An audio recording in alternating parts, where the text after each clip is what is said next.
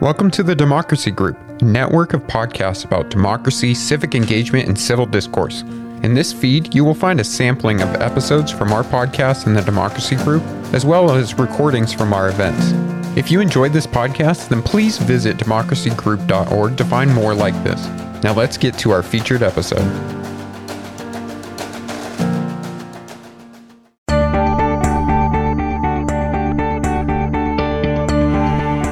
Welcome to the Bully Pulpit from the University of Southern California's Center for the Political Future. Our podcast brings together America's top politicians, journalists, academics, and strategists from across the political spectrum for discussions on hot-button issues where we respect each other and respect the truth. We hope you enjoy these conversations. Good afternoon to those of you who don't know. I'm Bob Shrum, the Warsaw Professor and Director of the Center for the Political Future here at USC Dornsife. Today we're going to focus on the Supreme Court's Dobbs decision overturning Roe v. Wade. Our panelists are Lee Epstein, the Hilliard Distinguished Professor of Law at USC Gould, who has co-authored 18 books and nearly countless articles, and whose research centers on judicial institutions, especially the behavior of judges. Jessica Wall, the president and CEO of the Central City Association of Los Angeles, and we're proud to say a 2022 fellow here at the Center for the Political Future. Mark Schoofs is a Pulitzer Prize-winning professor of journalism at USC Annenberg, who's led investigative journalism at ProPublica, BuzzFeed, and the Wall Street Journal. So I'm going to begin with a question, and I'll send it to you firstly, that's the subtitle of this event. Did Dobbs represent politics over law or law over politics? So there's a lot of ways to answer that question, but let me give you a very simple answer. 2 years ago, the Supreme Court invalidated restrictions on abortion, thereby implicitly, reaffirming Roe versus Wade, Planned Parenthood versus Casey, the right to abortion. The vote was 5-4. 2 years later, in Dobbs, the decision we're talking about today, the Supreme Court not only upheld restrictions on abortion, but overturned Roe versus Wade. So what happened in 2 years? One thing, liberal Democrat Ruth Bader Ginsburg left, conservative Republican Amy Coney Barrett arrived, who, by the way, was put on the court to overturn Roe versus Wade. So that's not really a definitive answer. If the decision was law or politics, we have to get into the reasoning. But it's not a good look, for an about face within 2 years due to one membership change. Let me do a follow-up here. In the New York Times, based on John Aloysius Farrell's new biography of Ted Kennedy, it turned out that Ted Kennedy kept a diary from the time he was a child, and it's at the JFK Library in Boston, and Farrell got access to it. And in it, he quotes Alito very explicitly telling him that he believed in precedent, Roe was a precedent, and left him with a strong impression, which Kennedy didn't actually believe Alito, but left him with the strong impression that Alito would not vote to overturn Roe.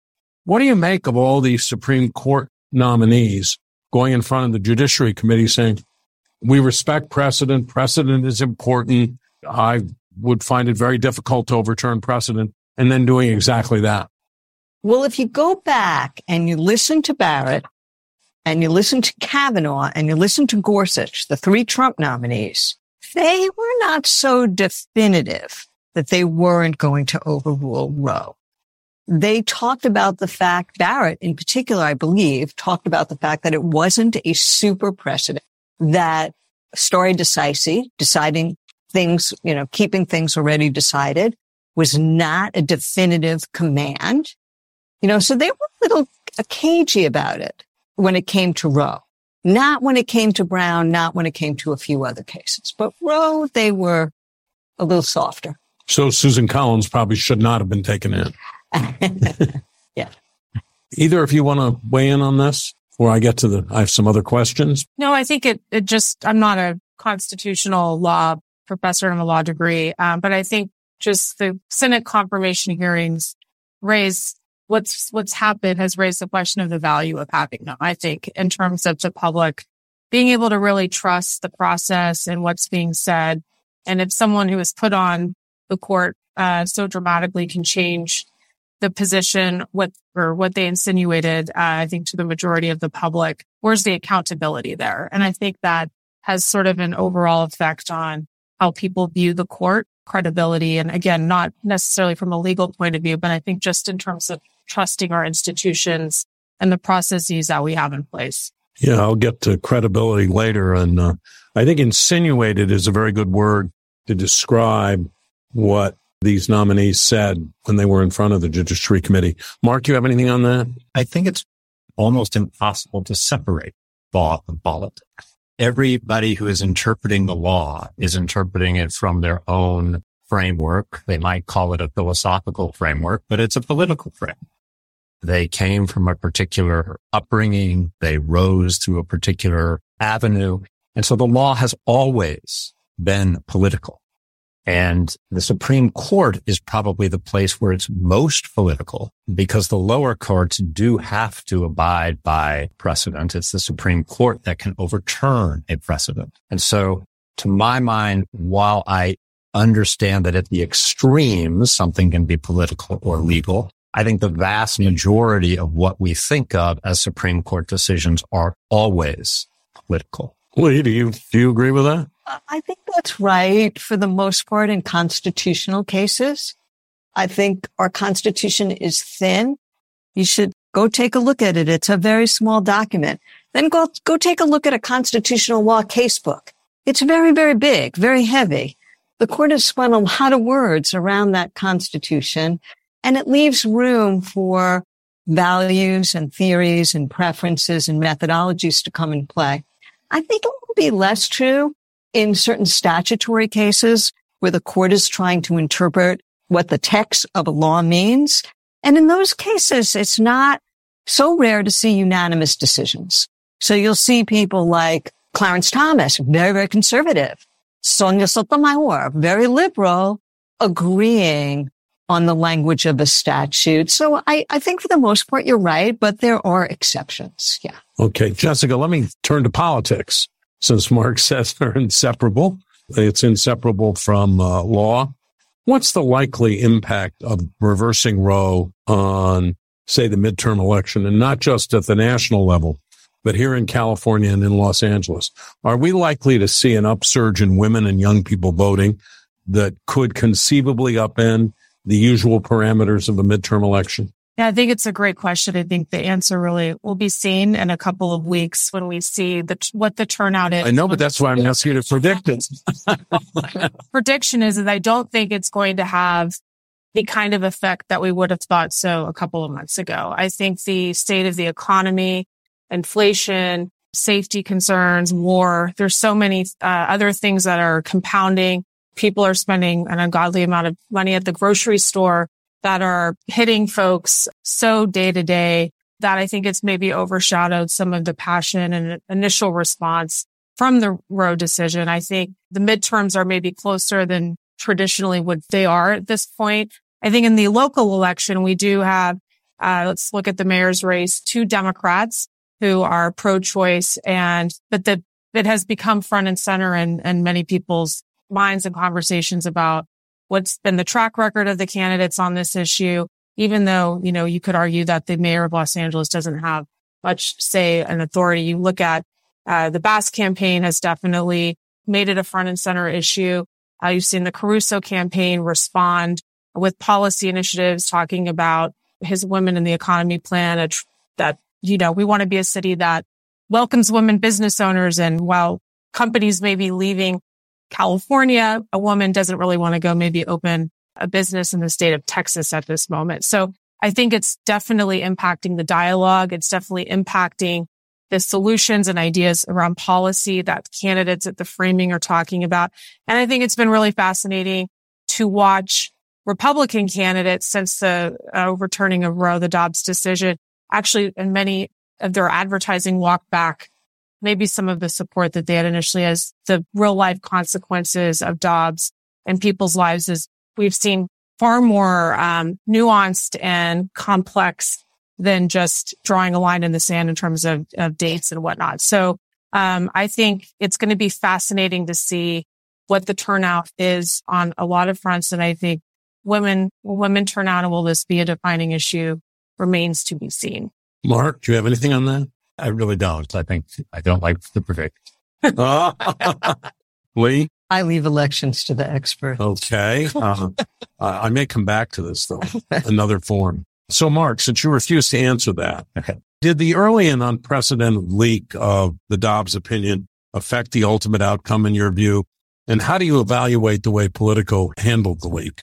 So I don't know whether it's affected the vote, but I definitely think it affected the final opinion. Because if you look at the opinion that was leaked and that was published by Politico in a real journalistic tour de force, what you see is that it is identical except for copy editing changes, corrections of footnotes, maybe a comma or something, but it is identical to the published opinion with one major exception. There were no responses to the dissents in the leaked opinion because they probably hadn't got the dissents yet. So you do have new language and entirely new sections that respond to Chief Justice, I'm blanking, help me, Roberts and the other dissents. But the text that was published, that was leaked, is identical to that which was formally entered into the history books as the decision. And that even though it had, and there's a couple things that are very interesting about it, even though it had the word abortionist in it. And I don't think that all five of those justices would have been comfortable with that word. Maybe they would have, but you don't see many justices except for Justice Thomas, and you're the expert here, so you can correct me if I'm wrong, but you don't see that word cropping up in their opinions previously. So I suspect what they did was say, we're going to show the world that leaking a document will not change anything, not one word. I don't know that, but that is my suspicion based on how little was changed. Basically, again, only commas. As for how Politico handled it, I think it's just phenomenal and so interesting if you're a journalist like me, which is they had this document for a long time. The story that they published was not written in a day. It was extensive. It was sophisticated. It was a close reading of the opinion. It was an analysis of what was likely to happen in the future. It quoted people, experts, and that is one fact of it, that they had this for some time. I don't know how long. And by the way, I'm analyzing and projecting. It's not that I have inside information. I never worked at Politico, but this is my very, very strong analysis from years in the business. Second of all, they had to validate that this was a real opinion. We live in the era of hoaxes, of Project Veritas, who would have loved to fool Politico into coming out with this fake opinion. They had to prove that it was real, but they had to prove that it was real to their own sensibility without divulging that they had it. So think about the kinds of phone calls that they had to make to their sources to try to very carefully tiptoe around, well, we have this document, and is it real? It's absolutely stunning to me that they had it for some period of time and it did not leak, and they managed to keep their scoop. And then finally, they protected their source. The danger of a document coming back to the person who leaked it is extreme. And Josh Gerstein, one of the authors of the Politico story, has written about leakers and whistleblowers who were caught. And just literally this piece of paper, which I printed this morning from my printer, will tell the FBI exactly what printer it came from. There are dots that you can't see with the naked eye that identify the printer. There's all kinds of metadata, as you all know, in any electronic format. So they went to extreme lengths, if you look at what they actually published, the PDF that they actually published, to make sure that you could not find out who leaked the document solely by looking at the document. Which brings me to my last point, in my mind, really pathetic attempts to figure out who the source was.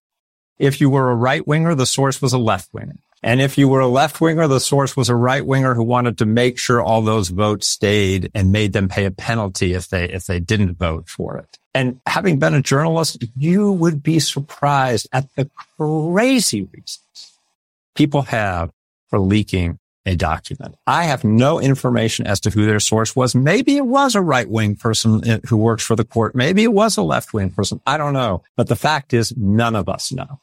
And it could have been anyone leaking for any reason. So those are some of my thoughts. I have a lot more. Those are some of my thoughts about this really phenomenal scoop, really probably the best scoop of the year that the Politico reporters got. Yeah, I'm struck when I listen to you talk about this, that if you're right, that the court was then determined to prove, or the majority was determined to prove, that it wasn't going to change anything as a result of the scoop. And if the leaker was a rational actor, it may be that it was somebody on the right who wanted to make sure that Roberts didn't persuade Kavanaugh to come with him on a more middle ground opinion. It's hard for me to see what the motive of someone on the left would have been. Let me just say one thing about that. I, by the way, also have thought that. I've literally trying to figure out the source and thought exactly what you just said. But having worked with sources, sometimes their view of reality is not your view or mine. That's why I said literally, they will look at the same words and they will have a totally different idea of what they mean than I do. And based on their meaning, they want it out in the world. And It's just a very strange thing to deal with. I love listening to you. It's fascinating. An alternative story, of course, is Kavanaugh was not movable. I don't believe he was. I believe that Barrett, Gorsuch, and Kavanaugh were put on the court to overrule Roe, and they did their job. So he wasn't really movable. And so it could have been someone from the left. Why they wanted this out there. If they wanted to create kind of hysteria and maybe try to put pressure on the court somehow, however rational or not rational. Another way to think about this, I like your story that it was sort of leaked so that it would be cemented in. Mm-hmm. But, when I read the draft, I was struck at how confident it was, how muscular it was, almost as if he had Thomas, Barrett, Gorsuch, Kavanaugh had read it before he circulated it. And so he knew that this was going to be. And he put in arguments that were so clearly designed to speak to people. Like there's the line about, I'm not going to have it exactly right, but so I'm paraphrasing. You will probably remember much better than I will, but it's something to the effect that the rise in demand for adoption makes abortion less necessary in our times. And I'm not defending that argument or attacking it. I'm simply saying it is in the opinion. And that to me feels completely aimed at Coney Barrett, because that's what she said during her hearings. She talked, and in fact, I think she even said that during the argument. She did. Yeah. So I think that you're right that at the very least it was calibrated. So there were lines in there about how we're taking away this abortion right, but it's not going to affect all these other things, like same-sex marriage or gay sex. And I don't think Alito would have written those lines on his own. I think he put those in to satisfy Kavanaugh, because Kavanaugh was concerned about that. That's his concurring opinion. So an alternative theory is Alito was very confident that this draft was going to be the opinion. But your story is good too. Someday we will know, but maybe not. Yeah. Well, maybe we'll know. I mean, sometimes these things fade away in the mists of history and you never know. Jessica, you have any thoughts on that? I think it's a fascinating conversation, and there are other leaks that have happened in the city of LA recently. And I think the people want to understand the intention and the reasoning. And oftentimes I think what we all suppose it's a reasoning that we never, no one will speculate. But I had not really, heard your theory as sort of deeply explained, but it makes sense. This could be like a case study in journalism, investigative journalism, right? The way at least you explained it. Okay. Thank you. So we're going to go back to the merits here. Roe was in place for nearly 50 years. Has the Supreme Court ever before removed a right that had been guaranteed to Americans for half a century? The dissenters in the case said no, that had not happened.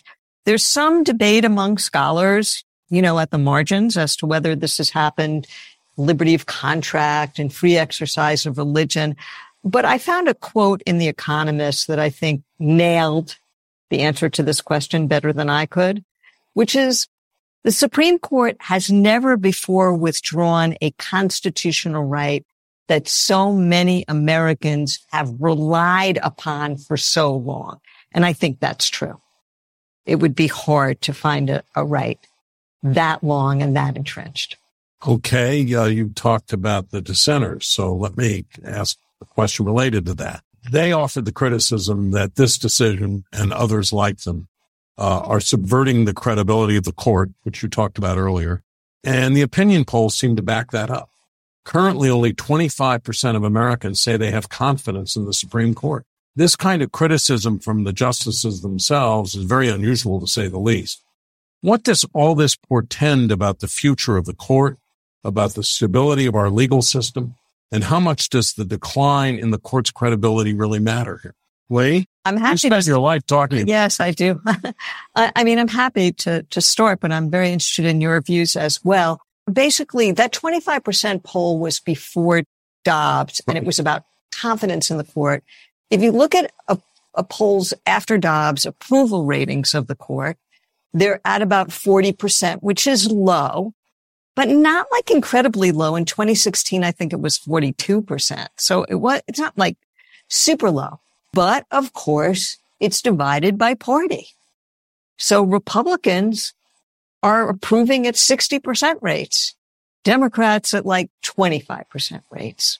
So that to me suggests something about the implications for the court's legitimacy, which is there are none. We're so polarized now. We're not going to do anything about the court. Is Congress going to do anything about the court? Is the president going to do anything about the court? And the justices know it. It's the level of polarization. Anything they do is going to be 50-50, right? The level of polarization has given them an enormous amount of freedom to pursue their own, in my view, political agenda.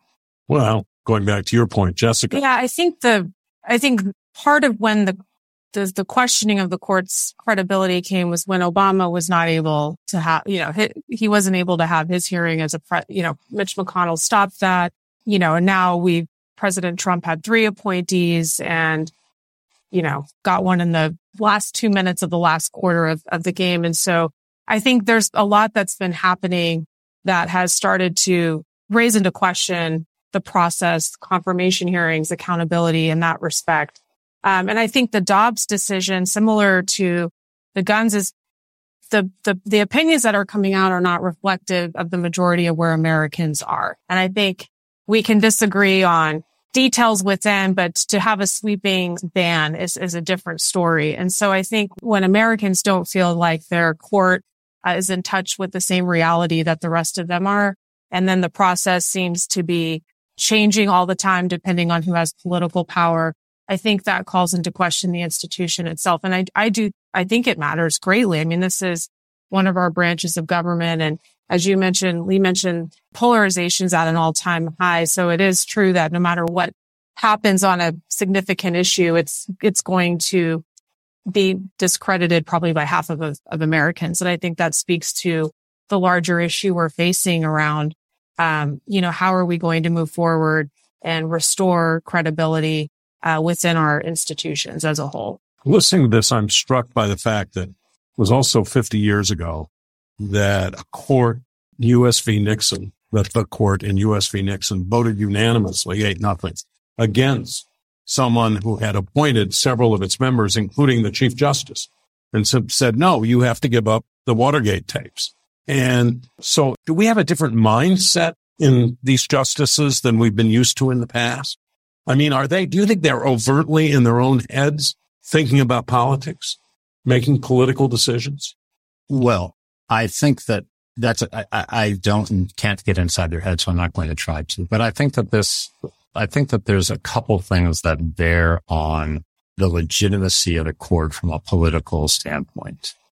And I think you can trace it back anywhere. You could trace it, I'm sure, back to the 1700s, but I'll trace it back to Bush v. Gore, in which the Supreme Court, in a 5-4 ruling, handed the presidency to George W. Bush, and did so in a really quite shocking, at least to me as an American, way, saying that timing was more important than getting the results right. We needed finality, so we were going to go with the results as they seemed to be at that time, and we weren't going to do a recount. And that is hard to see, given the makeup of the votes, as anything. I think many people have found that hard to see as anything other than a political opinion. Now, as it turns out, the way our democracy functions through the Electoral College, through every state getting 2 senators, regardless of their population, through gerrymandering, to a whole bunch of other things, the president and the people who have voted for the majority of our justices represent a minority of Americans.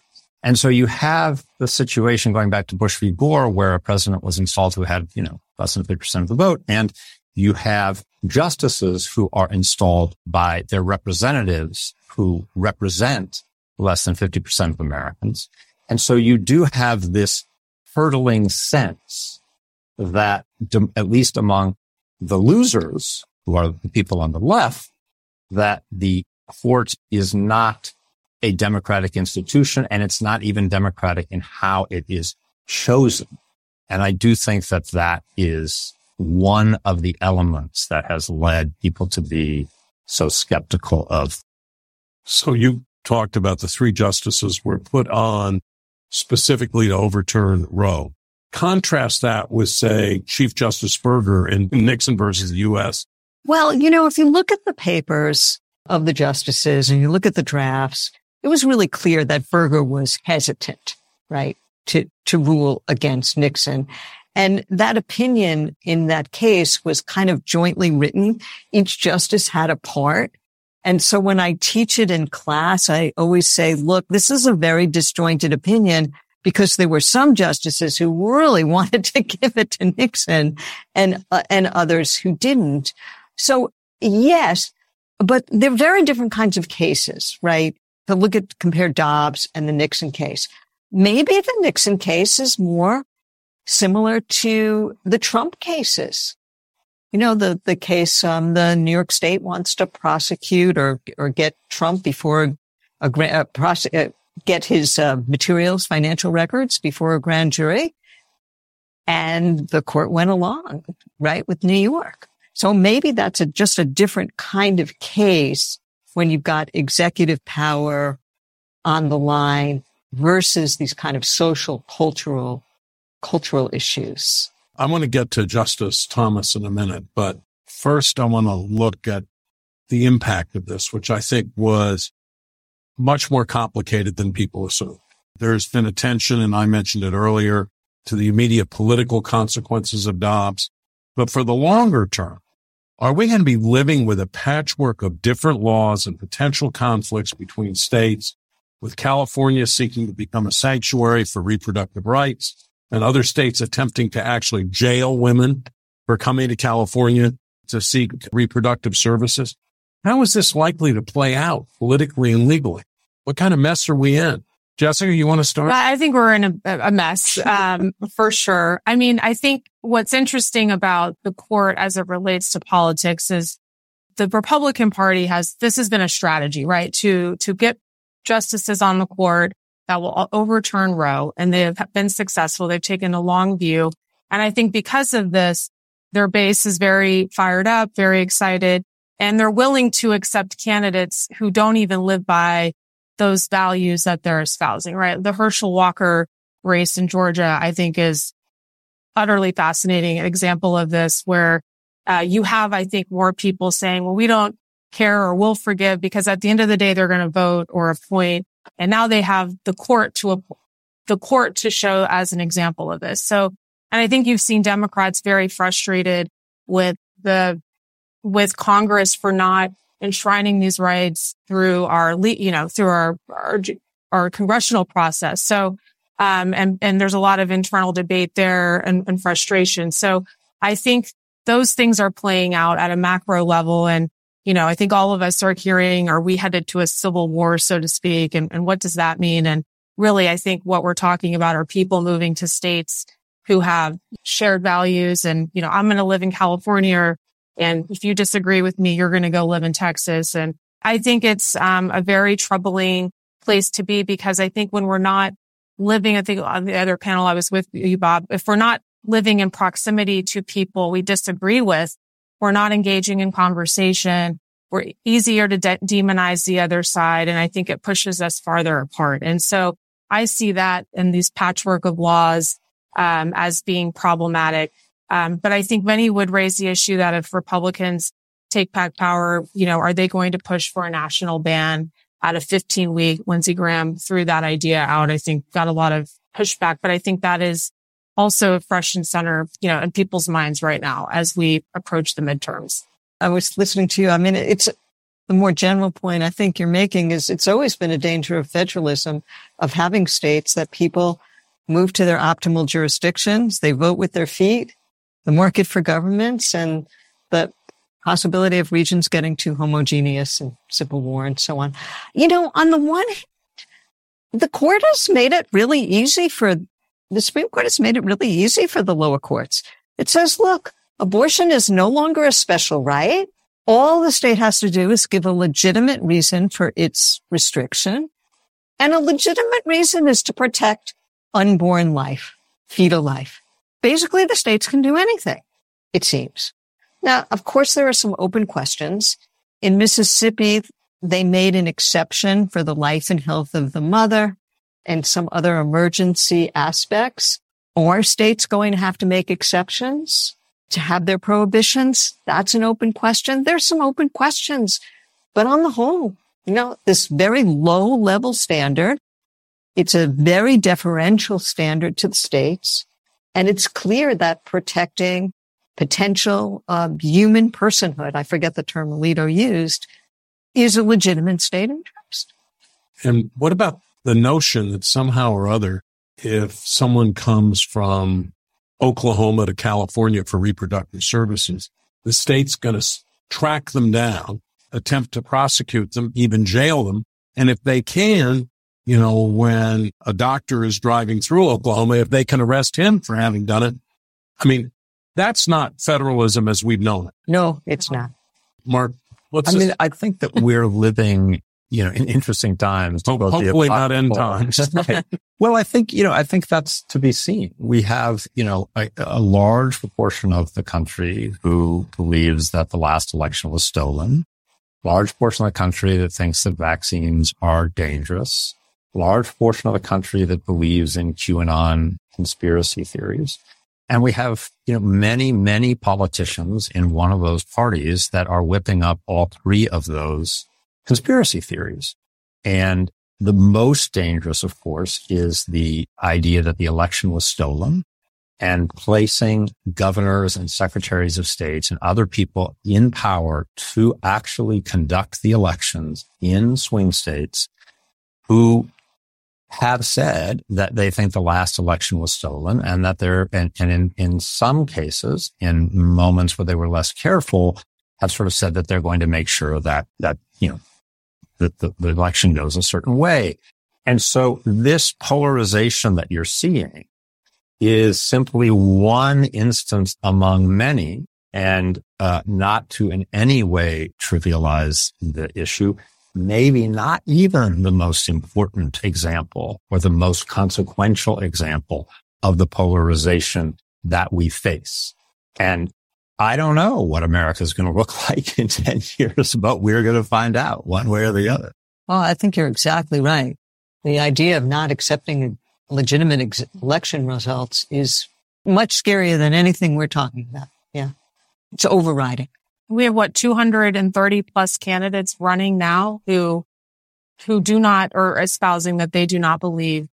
Well, if you counted legislative candidates, I suspect we'd be in the thousands. I mean, it's absolutely extraordinary. I mean, 7 million popular vote margin, of the same electoral college margin that Trump had in 2016. And yet you're right. I think a hardcore 35% of the country, maybe 40, believes the election was stolen. And by the way, all those Republican senators and House members and governors and everybody else who were up for election that year think that Trump's election was stolen, but theirs was not. Well, that's the thing. I mean, if we're going to live in a world in which the only legitimate election is the one I win, that's a scary world. It's a very scary world. Yeah.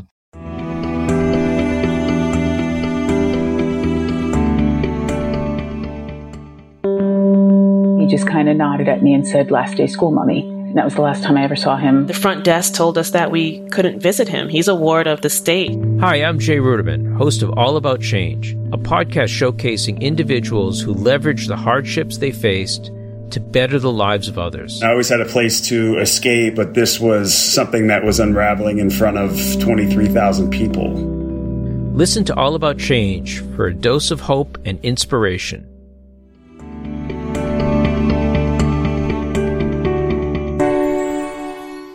I want to go back to Dobbs again, and I said I wanted to talk about Justice Thomas. He suggested, or more accurately urged in his concurrence, that the court should reconsider and presumably reverse previous decisions like the right to privacy and contraception, on the Defense of Marriage Act, on marriage equality. What would the fallout be if the court defied public opinion in such a wholesale manner?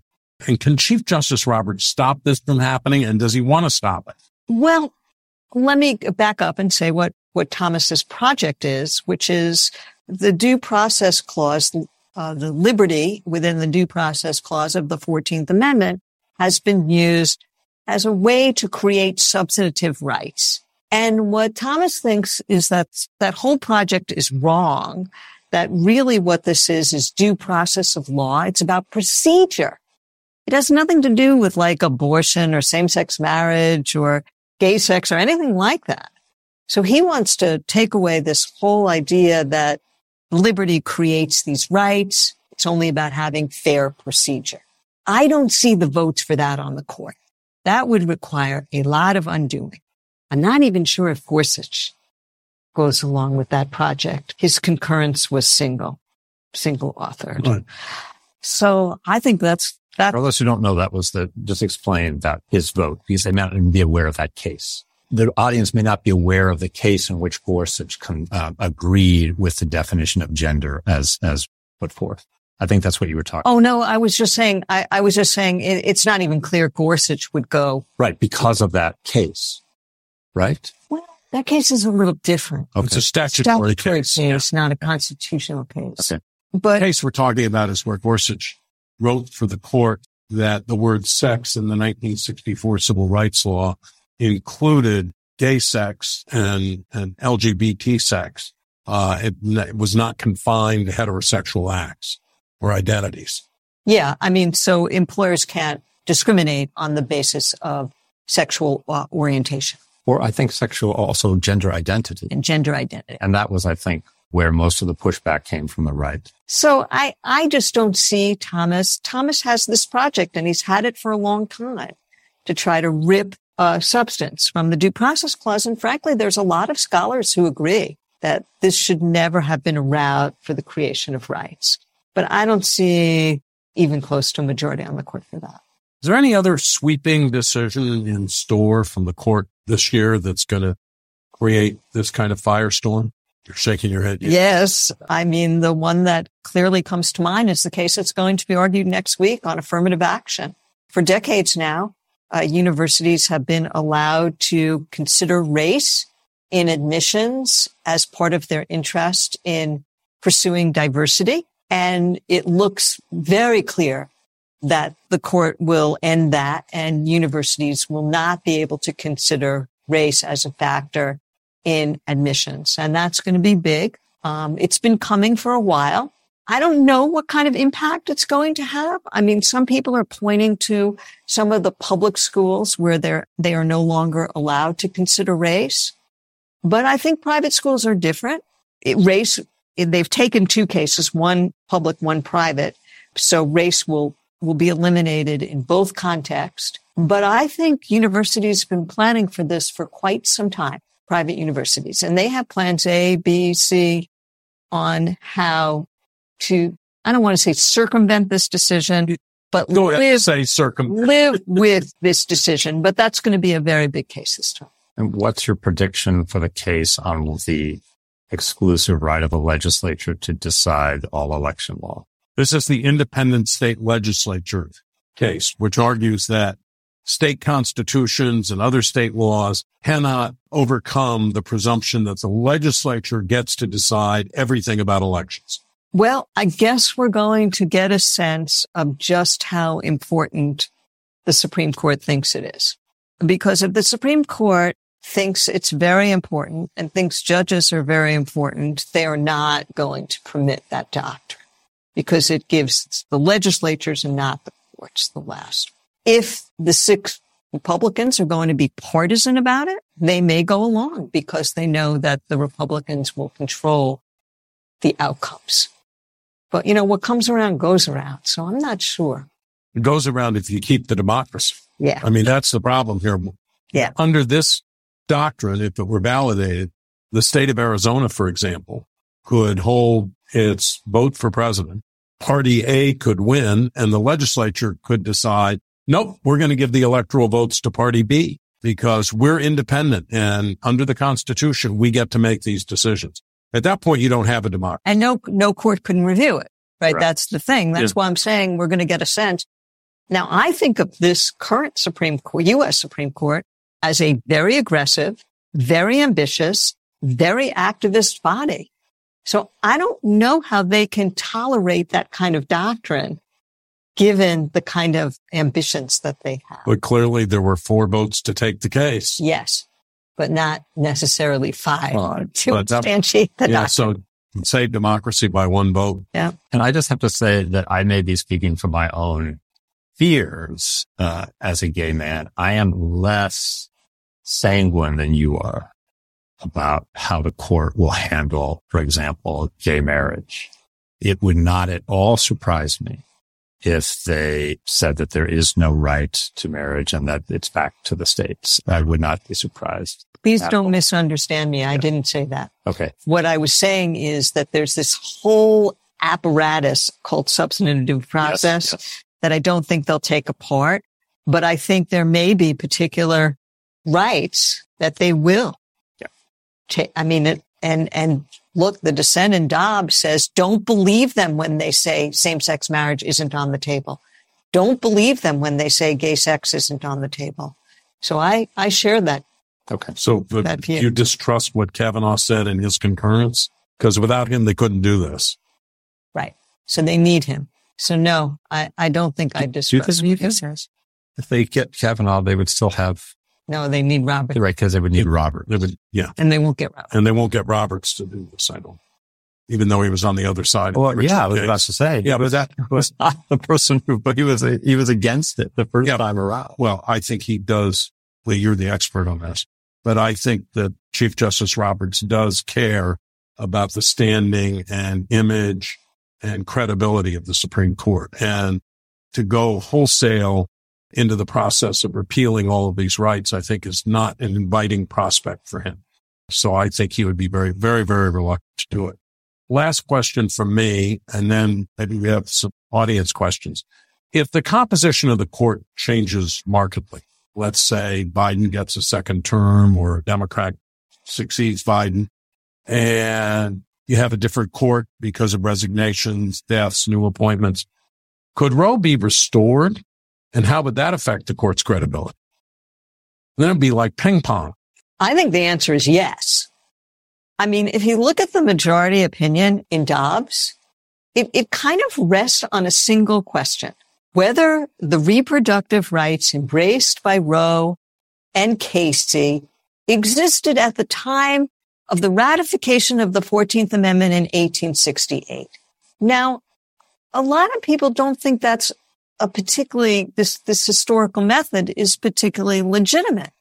Most of the people in this room could not have been involved with the ratification of the 14th Amendment. It was only men. Right? And to entrench the document, the Constitution, in 1868, a lot of people don't think is particularly democracy enhancing. We have a representative democracy. So you have to kind of think that logic is legit. And then, of course, whether the historical method was actually applied accurately in the case. So, you could get a whole different set of justices who say, look, we're not entrenching the meaning of the Constitution in 1868. We're going to look at what it means today. And I could see that happening. Would either of you like to say something about that? And then I'm going to open this up to questions. I have no way of knowing. The thing, I don't feel nearly as able to comment as you or you. Well, this is just the old fight about originalism. I mean, I definitely agree that there's this huge debate over whether you should have originalism or mirror it in 1868 or 17, whatever. And I think that's a very live debate, but I just have no idea how it would play out in the future. I do think if it went back, I think that the sort of legitimacy of the court or the people's feeling about whether the court was ruling on law or politics would definitely be affected. I'd say that. All right. Do we have any questions from any of you? Yes. My question is, I feel like in the last few years, there's been a lot of calls to expand the court, have more justices on the court. Do you think that it's something that could actually happen, or is it just unrealistic fully? And then also, if it did happen, what kind of consequences would that lead to? Would it improve the court, etc.? I'll let you answer, but I'd say improve the court. I think it would probably depend on who appointed the justices and what their perspectives were. I think there's no realistic possibility of this. I don't think even every Democrat in the Senate and the House would vote for expanding the court. There's nothing sacred about 9. The courts had different memberships, I guess 9 since the late 1860s. 1869. Yeah. But before that, there were different numbers. And, FDR proposed, and it got called court packing, expanding the court in 1937, right after his landslide reelection. And it got him in a lot of trouble. But he ultimately won. He won a third term. But he ultimately won in the court. Yeah. Right? Because he said, this is a very bad court. They keep overriding and my legislation. I'm going to put all these new justices on. And the plan itself wasn't very popular, as you say, but the justices got the message and they switched. But times are different. A switch in time saved 9. Correct. Different now. FDR was hugely popular, had overwhelming majorities in the House and the Senate. Can you imagine a Democrat's going to come in with filibuster-proof majority in the Senate, overwhelming majority in the House? You need both the House and the Senate and the president to expand the court. I don't know. Doesn't sound likely. I think it's very unlikely. Agree. Yeah. And I think you get into the ping pong. If you were able to, and then you switch, or is the next the next time the other party's in power, well, you trying to add more, I don't know that it resolves the fundamental issue for long. As history teaches us, you can put so much stress on the system that it can begin to come apart. And that's the kind of testing period I think we're in right now in this country. But you can imagine we have a very relatively small court compared to other countries. Other countries, the judges don't all sit together. They sit in panels. You can imagine other sorts of arrangements. You can imagine an 18-person Supreme Court that sat in random panels. It would be a much less political body, probably. And would probably have to pay attention to precedent because the next panel would say, wait a minute, you can't do that. And you can't have a divided Supreme Court. Right. I mean, some scholars say that that's unconstitutional, but I'm not so convinced. Yes. How do you not lose hope in our political system, in our legal system? I think Dobbs, for me, especially as a woman, was like a punch to the gut for someone who wants to work law and politics. How do you not lose hope? I'm not being, I mean that. I think it is going to take the next generations of people coming in, staying committed. I've had the privilege, as Bob mentioned, of being a fellow here and seeing the students and the passion and the commitment is what gives me so much hope. I have a 2.5-year-old daughter. She was sitting on my lap when I got that news alert, and I started crying and she said, "Mommy, what's wrong?" And I will never forget that. And we have to stay committed if we are going to make sure that we do have a better world, not to sound hokey, but you are that for me, and we need to be that for each other. You know, my generation looked to the Supreme Court as a bastion of rights, right? Racial rights, reproductive freedom, and then same-sex marriage. You know, this court generates rights. And it's not that court anymore. It's a very different court, looking to the 1868 to see what rights existed. You know, very different court. And I think if you want change, you have to think about the political process, just as you're saying. You can't necessarily look at the courts as the engines of the kind of social change that you might want. I also look at the women in Iran, you know, look at the women in Afghanistan, what they are fighting and up against. And, you know, we also have to not take for granted what we do have and see what's going on. You know, nothing is given, right? And we all have to continue to, I think we've been living, or at least for me, I'm 38. I've lived in a relatively peaceful time, and we can't take things for granted. We can't let up. You have to stay on your path, would be my pleas to you, you know, to keep things on track. Do you have any hope? I'm not going to answer that. Anyone else? Yes. As like your judge said, in the civil rights era, the court is kind of on the minority side that promotes rights, but was kind of considered legitimate. But now it's reversing, although it's still on the minority side. But I don't think. Actually, how should you evaluate the legitimacy? So you're saying that when the court was creating rights for minorities, a lot of that was unpopular, say back in the 50s and 60s, but the court was considered legitimate.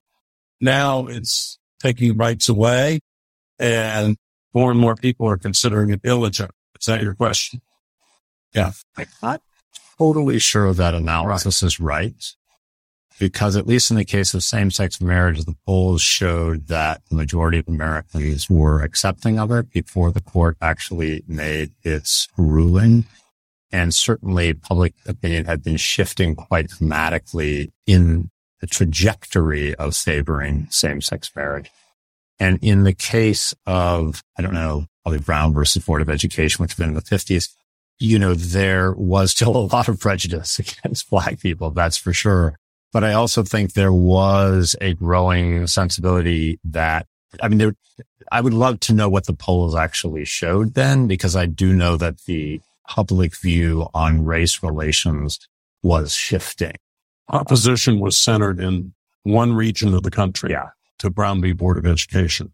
But it is the case that we had president after president after president, and it wasn't until President Kennedy that an American president ever said that equal rights was a moral issue, a fundamental issue about the character of the country. Up until then, it had been just treated as kind of any other issue. But the legitimacy of the court, I think, was not questioned in the 50s by the majority of Americans, because they could go along with Brown. Whether or not they loved it is a different story. It was questioned, the court's legitimacy, in one region of the country, heavily questioned. And there were actually proposals in Congress to, for example, remove the jurisdiction of the Supreme Court over certain issues that never went anywhere. Well, I think our time is up. I don't want to exploit our guests anymore. I want to thank Lee, Jessica, and Mark for what I think was a productive and enlightening and provocative discussion. And thanks to all of you in the audience, both here and remotely. Tomorrow, we will hold our next event at 11:30 a.m. at the University Club Scriptorium. That's upstairs in the University Club, with two extraordinary authors to discuss their new books. One focuses on Barack Obama and the cultural and racial reaction to his election. The other on the fascinating relationship between Obama and Joe Biden over the years. Thanks for being here, and have a terrific week. Thank you for joining us on the Bully Pulpit. It helps us a lot when you subscribe and rate the show 5 stars wherever you get your podcasts. Follow us on Twitter at USC Future. That's USC Future. Follow us on Facebook and YouTube, and visit our website for upcoming programs.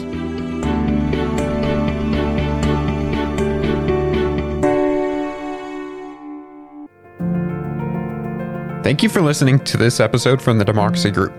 If you want more podcasts like this, then visit democracygroup.org. There you will find our events, topics, and a newsletter as well. So head on over to democracygroup.org.